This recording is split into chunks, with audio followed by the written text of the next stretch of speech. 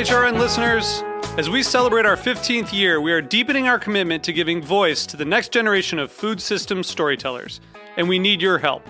Our internship and fellowship programs help activate new possibilities for underrepresented and underestimated young people through experiential journalism, audio engineering, and production training.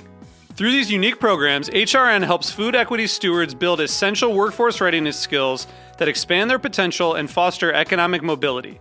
Please consider supporting these critical programs. And with a minimum donation, you can be entered to win a dinner for two at an amazing restaurant in one of 8 cities and tickets to a concert at a great venue in one of those cities. We have incredible partners across the country who have donated, as they also share our passion for helping to educate the next generation of food systems storytellers. Check out heritageradionetwork.org/15 to donate and enter to win today. That's heritageradionetwork.org/15 to donate and enter to win today. And make sure you donate before March 31st. Thank you. Turn it up.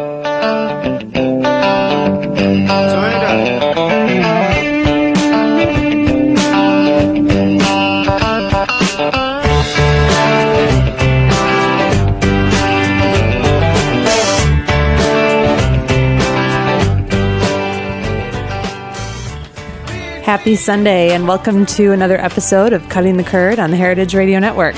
I'm your host, Ann Saxelby. Our show is being produced by Jack Inslee and engineered by Nat Weiner. And our show today has been sponsored by Cabot Cooperative of Vermont.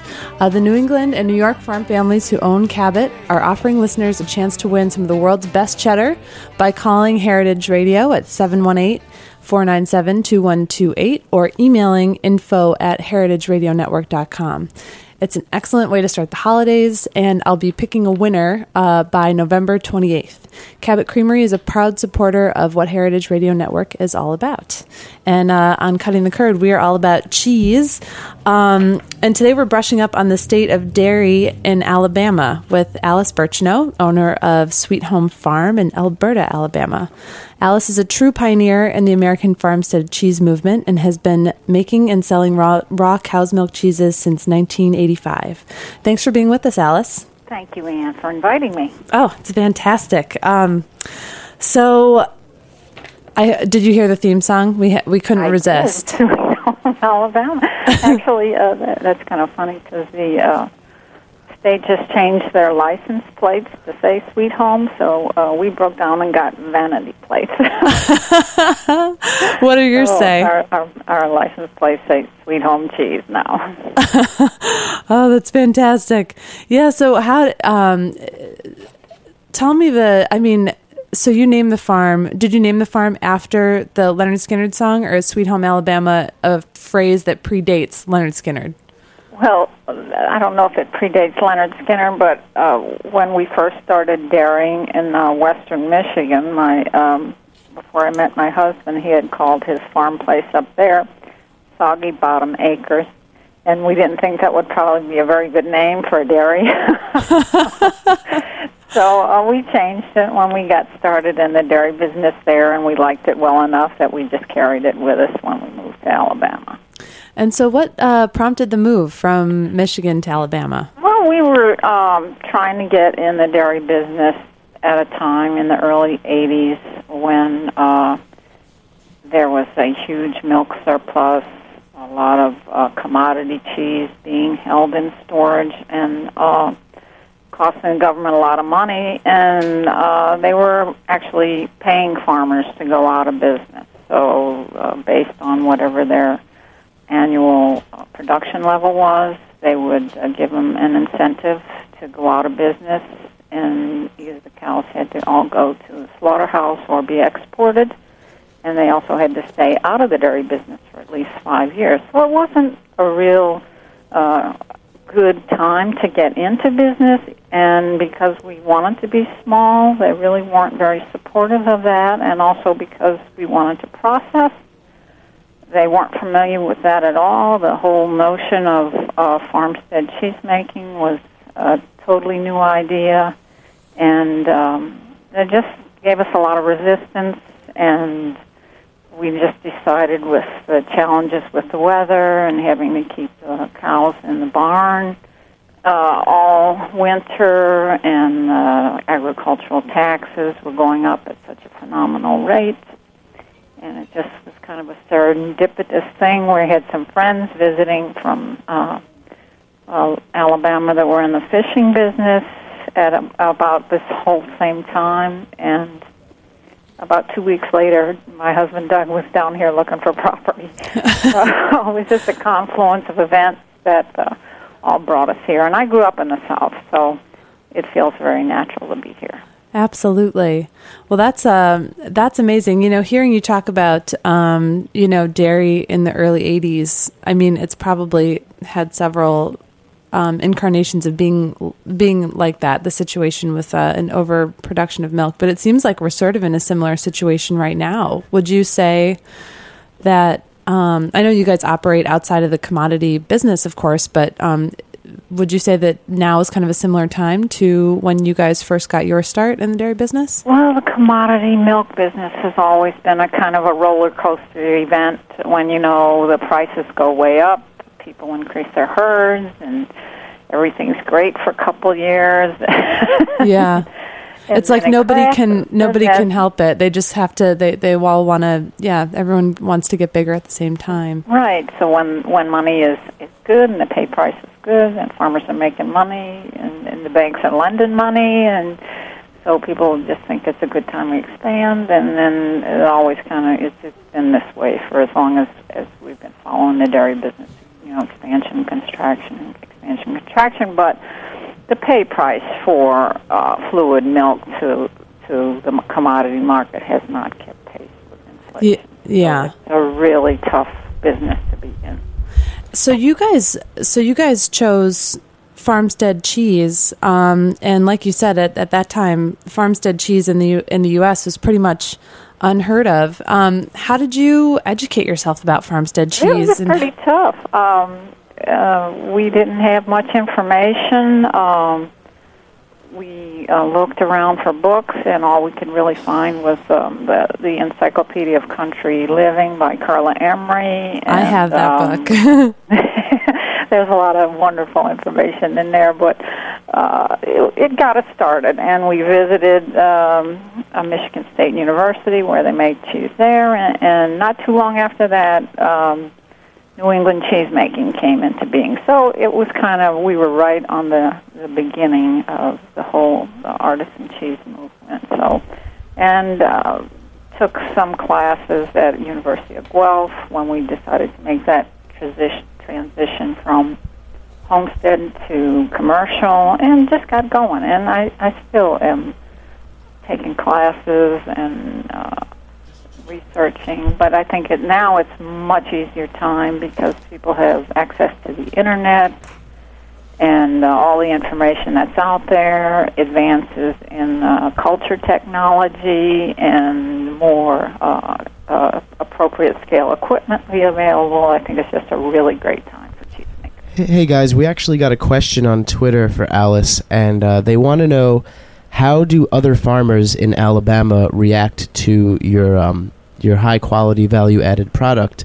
Is there solidarity or suspicion and jealousy? Basically, how are the other farmers reacting? Well, when we first moved down here, there was one farmer who every time we saw him in town said, "You can't make a living on 40 acres. You can't make." So he lived long enough to eat his words. But before, if we told people, other farmers, that we were milking 12, 15 cows, they'd kind of laugh in our face and move away. And now there's, when we started, and for many years, there were only 2 or 3 cheese producers in the whole state. Now we have 10 at the last count, and there's 3 in process of going up. And we have some bottlers. We have our first certified organic dairy. Wow. Only one in the state. So I think the attitude now is, yes, we can, and direct marketing is the way to go. And because it's not a big dairying state, it's a little more challenging to do things in the South. But our big plus here is that we have grass, and we can keep our cows outside all year long. Now, so, there's definitely a groundswell of support now. That is really really awesome and encouraging to hear. I was wondering if you can tell our listeners about how you guys market and sell your cheeses, because it's pretty unique compared with some of the other, compared with most of the other cheesemakers in the country. Right. Well, because we decided to stay small, and we're kind of a dinosaur in some aspects. We're a mom and pop operation, and we have one part-time person who helps us retail. But because we weren't on a main highway, we thought we could have a mail order business. And then we looked around and we saw that there were no farmers markets. So we said, well, that's not an option. There was absolutely nothing going on in the farmers market arena. So we tried mail order for a little while. We just didn't like it. We didn't like generating all the garbage that goes with mail order, ice packs and shipping and insulation and all that trash, really, that you literally generate with shipping. And we just were fortunate enough to choose a location that has a lot of agriculture in the area where there's direct marketing. So people drive from farm to farm to get sweet potatoes or strawberries or fruit or whatever it is, and we're still very conveniently located in that pocket. So we just said, well, what the heck, let's try retailing. And so we got some very wonderful support from media and newspapers and magazines, and people started coming to the farm, and then we just tried to grow our business organically to a point where we could, support ourselves and manage what we can. Well, it's funny to hear you say that you're a dinosaur. I was looking at the website, the Southern Cheesemakers Guild website last night, and I was like, Alice is my hero. No website, no email address. You guys just do your thing and, and keep it local and keep it close. And I think that is absolutely fantastic. Well, we get That's a my lot dream. of wonderful feedback. I don't have to wonder what happened to the cheese. Did it get lost? Did somebody mess up on the shipping? The customer tastes. We sample liberally. Our customer tastes everything before they buy. We cut everything to order, so it's perfectly fresh, and people have the experience of coming to the farm. So it's a formula that has worked for us. And now, you guys have been in business since 1985. Do you see still continued growth with people coming out to the farm and buying cheese? No, actually, we had to kind of contract our sales hours because for a while we were pretty much holding our production level at about 12 cows, and in 2000 we upgraded all our equipment to make our the physical work easier, and got better equipment and an automatic stir on our vats and a bigger cooler. So we increased our production at that point by about 50%. So we could milk 15 cows. Mm-hmm. So at that point, we saw that there was still an opportunity to growth, but we didn't want to go there because, we're limited. We only have 40 acres for the dairy and 2 people who are fast approaching 60.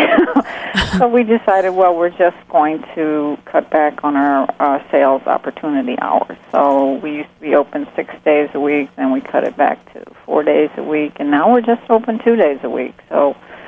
And those are pretty intense 2 days, but people still come, and we try to, keep them happy. Well, I think, it's just amazing. I was actually just yesterday, I went up to Cato Corner Farm, a little dairy farm in Connecticut, mm-hmm. And somebody asked them the question, has the economy affected your your farm and your cheese sales? And back, in the beginning of the show, we were talking about the commodity market and how fragile it is and how susceptible it is to all these ups and downs and whims of the market. And Mark, who's the cheesemaker at Cato Corner, said, actually, no, we've experienced the opposite. Our farm is going really strong, and we're seeing more and more cheese sales, more people coming to the farm. And I just think it's really amazing to hear stories like yours and like Cato Corners, where, you know, you really have established yourselves as an entity outside of the normal, quote unquote normal, though it's not very normal, economy. Mainstream. And it's just, you know, by breaking down barriers between the producer and the end consumer, it's really fantastic, just meaningful work and really and tasty, obviously. So I just think it's incredible as a model for people to consider who are farmers or who are thinking of getting into farming. There are so many different ways that you can make a go of it. Oh, absolutely. And then, you know, I can see, you know, when we do hay and do field work, how wonderful it is just to, you know, be on a tractor and have the wind in your face and not have to worry about anything. You know, retailing can be very intense. I know you have a retail location, and you really need to put yourself in your consumer's shoes and give them what they want. Hey guys, we got another question through email this time, and they want to know what the greatest challenges of being a cheesemaker are. Well, you know, as we get older, it's the physical labor. And we really have decided that at that point that was one of the reasons why we didn't want to grow. And you have to be a good people manager if you do want to grow, and we're not great at that either. And we know that. So I think, you know, physically it's a very demanding work, and you have to love it and not mind getting your hands dirty and be willing to make the financial investment and take any of the assumed risks that you would get into with any business. Now, how about technically, Alice? When you come up against technical issues when you're making a cheese, is that a challenge, and how do you deal with it? Well, that's my favorite part. You know, my background was in nutrition. I worked as a clinical nutritionist for a few years, so I really enjoy the technical part. So I've done a lot of research on cultures and that whole aspect of acidification and how different cultures and different acidification profiles can influence your cheese, and that to me is the most fun part of cheese making, the R&D, the biochemical aspect of how things work and how they transform as you go along, and you watch that grass turn into milk, and then the cheese maker takes over and turns that milk into cheese, and how it changes through the seasons, and just a really enlightening experience. And never-ending, kind of the different nuances of it. Different going on every single day, so I think that's what makes it so fun, because if you weren't having fun doing this, it would be way too much work. Absolutely. Now, what kind of cheeses do you guys make? What are the range of your cheeses? Well, we do probably about 12 or 14 different kinds. You know, a Jack and Gouda, and we do a lot of seasoned varieties because our customers like that. We do a blue, we do some Alpine styles, some Italian grating cheeses. We do a cheese fudge, which is kind of a dessert type of thing, and a couple of house specialties. We do a Perdido and a Feta, at least 15 different kinds. Wow. It's making me hungry. Cheese fudge. I've never had that before. I want to come down and try that. You have to think of chocolate cheesecake, so get you in the right mindset. Well, I think it's time for us to take a quick break, but when we come back, we'll talk more with Alice Birchenough of Sweet Home Farm in Alabama and hear more about milk and the state of cheese in that state.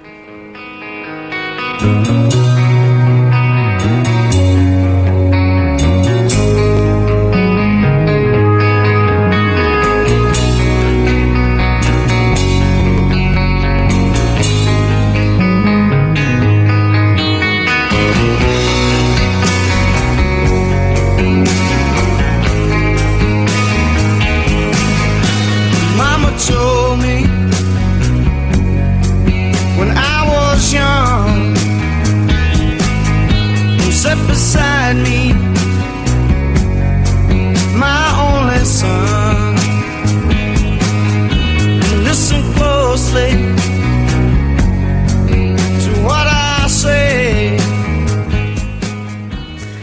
And we're back on Cutting the Curd on the Heritage Radio Network. I'm your host, Ann Saxelby. My guest today is Alice Birchnow. If you have questions for us, please email info@heritageradionetwork.com or tweet them to the Twitter feed at HRN Updates. We were talking about how much I dislike technology, but those kinds of things are kind of actually fun. People from all over end up, commenting on the shows and bringing their questions. So we do appreciate it. So Alice, can you tell us a little bit about the Southern Cheesemakers Guild? The South isn't typically an area where people think about tons of cheese, but there is an ever-increasing number of cheesemakers in the South. Yes, the guild, most of actually the members in the guild are based in North Carolina, and North Carolina has a really strong cheesemaking community. A lot of the operations are very small, and I think some of the incentive there was when they were encouraging farmers to get out of the tobacco business. So they had some money appropriated for people to get into some other types of alternative agriculture, even though none of the cheesemakers I know used to be tobacco farmers, but there's this whole sense of looking for other avenues in the agricultural community, a different way to make a living. So most of the cheesemakers are concentrated there. It's a pretty loose organization. We have a meeting like every other year, and we communicate online. But it's a great group. When we do get together, we try to have a little workshop event and drink some wine and eat lots of cheese and just enjoy each other's company. Well, it's fantastic that those organizations exist, because knowledge sharing, I feel like, is one of the things that makes American cheesemakers such a unique group of people. The fact that everyone's so willing to share pretty much everything they know with everybody else. I mean, you've probably been a great mentor to many cheesemakers. When I started, there wasn't that many people you could ask questions of, and I think we all kind of had to share the little information that was out there. I was fortunate enough to go to the very first American Cheese Society meeting at Cornell, so that was a really exciting time because people from all over the country came and were looking for answers, and it was kind of fun to be in on the ground level of that. And what year was that, the first ACS meeting? Well, it's over 25 years. Wow. Just thinking about, I saw you at the American Cheese Society in Seattle this summer. Yeah. And just thinking about, I think there are probably 2,000 people there or something crazy like that. I think the membership now is like 1,200.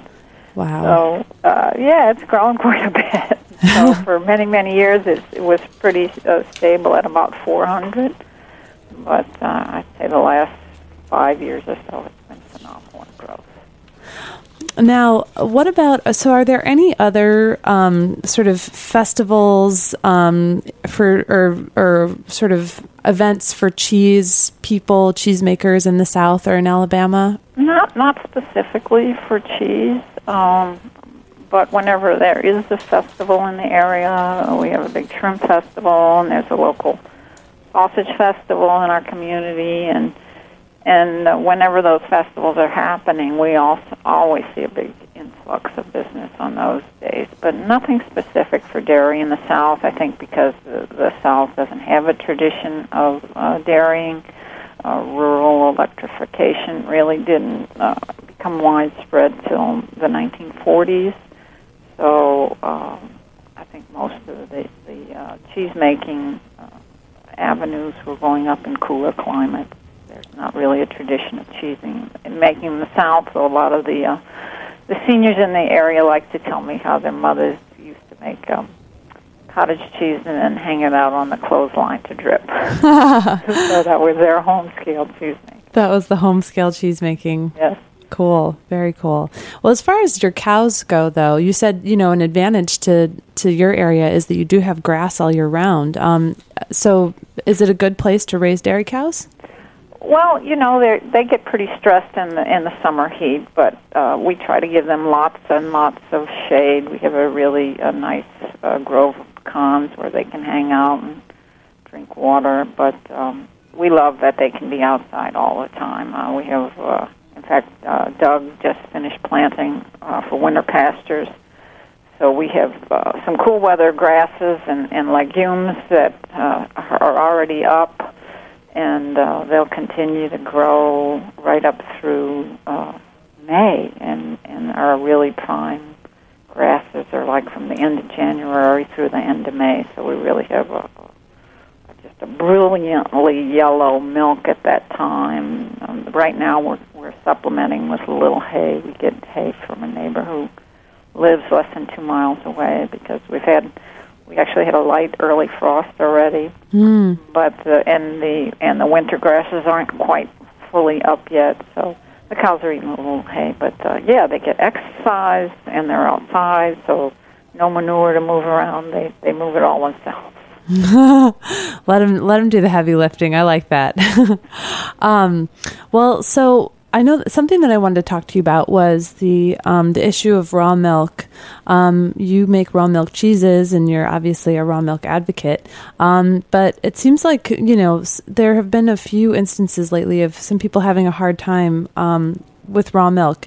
Can you give our listeners an idea of what the climate is like in Alabama surrounding raw milk? For fluid raw milk, you would have to go through the Department of Agriculture to get a license to sell pet food. And if you have a grade A license, you cannot also have a pet food license, because they don't want grade A producers selling raw milk. So, and to my knowledge, there are no licensed pet food milk producers. That's the climate in Alabama. Okay, so that's pretty cut and dry. So they're not interested in having people sell fluid raw milk. And what about for you as a cheesemaker? Have you encountered difficulties? With my health regulators? Yeah. No, actually, because there's a dairy deficit in the South, they were very welcoming here. I have a good working relationship with them. They were supportive. I always get very high scores on my inspections, and have really have had a good support system from them. So I can't complain about my dairy inspectors at all. They've been really good to work with. Well, that's good. That's encouraging to hear. Well, it's funny. I'm thinking about, at this year's American Cheese Society conference, there was a lot of talk about terroir and the importance of terroir in cheese making. And on the one hand, I'm really, really excited about it, because I feel like terroir is, sort of the loose translation is taste of place from the French. And it's about, making milk from, the grass in your land, and then turning that milk into cheese that, has a specific flavor due to that. But I feel like, as there's another side to terroir, which is the economy and the people and the food traditions behind it, meaning that, in France and Italy and in a bunch of other places, terroir has grown up over hundreds of years. Right. As cheeses have kind of evolved with, the climate, with the, local agricultural practices. And so I feel like we're still pretty far away from getting there. But a good building block to getting there would be the greater acceptance and encouragement of raw milk cheese production, because raw milk is kind of the building block, of those flavors. So I don't know. What do you think about terroir? Well, I think the whole the consciousness of the American culture is everybody wants to do their own thing, and in these AOC or DOP regions in Europe, terroir is tightly defined. The area is tightly defined, and the milk and the procedure for cheese making and everything is very well defined, but all the cheesemakers in that area are producing one. So I think that's something very foreign to the American consciousness, because everybody wants to do their own thing. I'm going to make this, and I'm going to call it my own name. And another person might copy that style, but put a little twist on it and call it something else. So I see that. But raw milk is very difficult to get Americans to do, to co-op into making all the same kind of cheese. It's true. Well, actually, we have one more call-in. I think it sounds like the caller's on the line. Are you with us, caller? Yes, I am. I'd like to say a couple things. First of all, great show. Second of all, Anne, you definitely, cheese and sustainable agriculture needs more beautiful people in it, and you definitely uphold that and draw attention to good things. And the third thing I'd like to say is there's this idea also I've had of terroir. Tête being the French for head, and it's like knowledge of a people or a person or a place, and I think the knowledge of the people, terroir talks of the soil, terroir talks of a kind of knowledge base that is built through pioneering products or farms like yours in Alabama. So I just thought it was an interesting new term that kind of conveys the knowledge of a head, of a hands, of the seasons, in a specific place. Yeah, no, definitely. Thanks for calling. I think that maybe that has more resonance even than the idea of terroir, because right now, like Alice, you were saying, it's more about individuals, and individuals kind of honing their craft and their ideas, and then we're kind of seeing how that's all going to play out. But yeah, it's a tricky but very interesting can of worms. Right. I think if there was a region that wanted to do it, it would take some very dedicated cheesemakers and farmers to get on board with that. I know one incident in Vermont where the Putnams at Thistle Hill have kind of set up another farm to produce their cheese, but just by his sense of place, his cheese is a little different from the Putnams, and so I think they cooperate, but still it's an expression of how the cheesemaker is working their milk, and everything can be different just from farm to farm. Yeah, absolutely. Absolutely. Well, for me, I just feel like since there is so much individuality and so much difference in style of cheese, and like you said, even two cheesemakers making the same cheese on two different farms, I feel like raw milk could be a real rallying cry, because that's something that would definitely, influence, have a great influence on our dairy and cheese landscape. Yeah, it doesn't have to be as dialed in and as specific as those European traditions. Right. Yeah. Well, so what are your plans for the farm? Do you guys have any exciting things coming up this fall, or? Well, right now we're just people are starting to get in a holiday mood. We had some challenges this year because of the oil spill on the Gulf. We're only 10 miles from the Gulf, so a lot of people and individuals were impacted by that. So we're still not back to 100%, but we were much more fortunate than some other folks. That we're happy that's not front and center in the news every day anymore. Yeah. But that was a big impact on this area. Now, would you say is your area a place where a lot of people would come visit from other places? It is, actually. We weren't so aware of that when we moved here, but yeah, it's a big tourist area. Okay. And we have tourists, a different category of tourists at different times of year. We get a lot of Midwesterners in the winter months, and then spring break, and then summer beach, and then fall for Central Southerners like to come in the fall or in October, so it's pretty much a good tourist season here all year round. Wow, that's really interesting. So yeah, interesting to think about how an incident like that could affect an industry that has no specific tie to the sea, right. but just proximity. Right. Yeah. I think we're just about out of time here, but thank you so much for taking time out of your Sunday to talk with us and be on the show. It was my pleasure. And I look forward to seeing you at next year's American Cheese Society Conference. Montreal, here we come. Okay. Thank you, Ann. Thanks, Alice, and we'll see you next week on Cutting the Curd.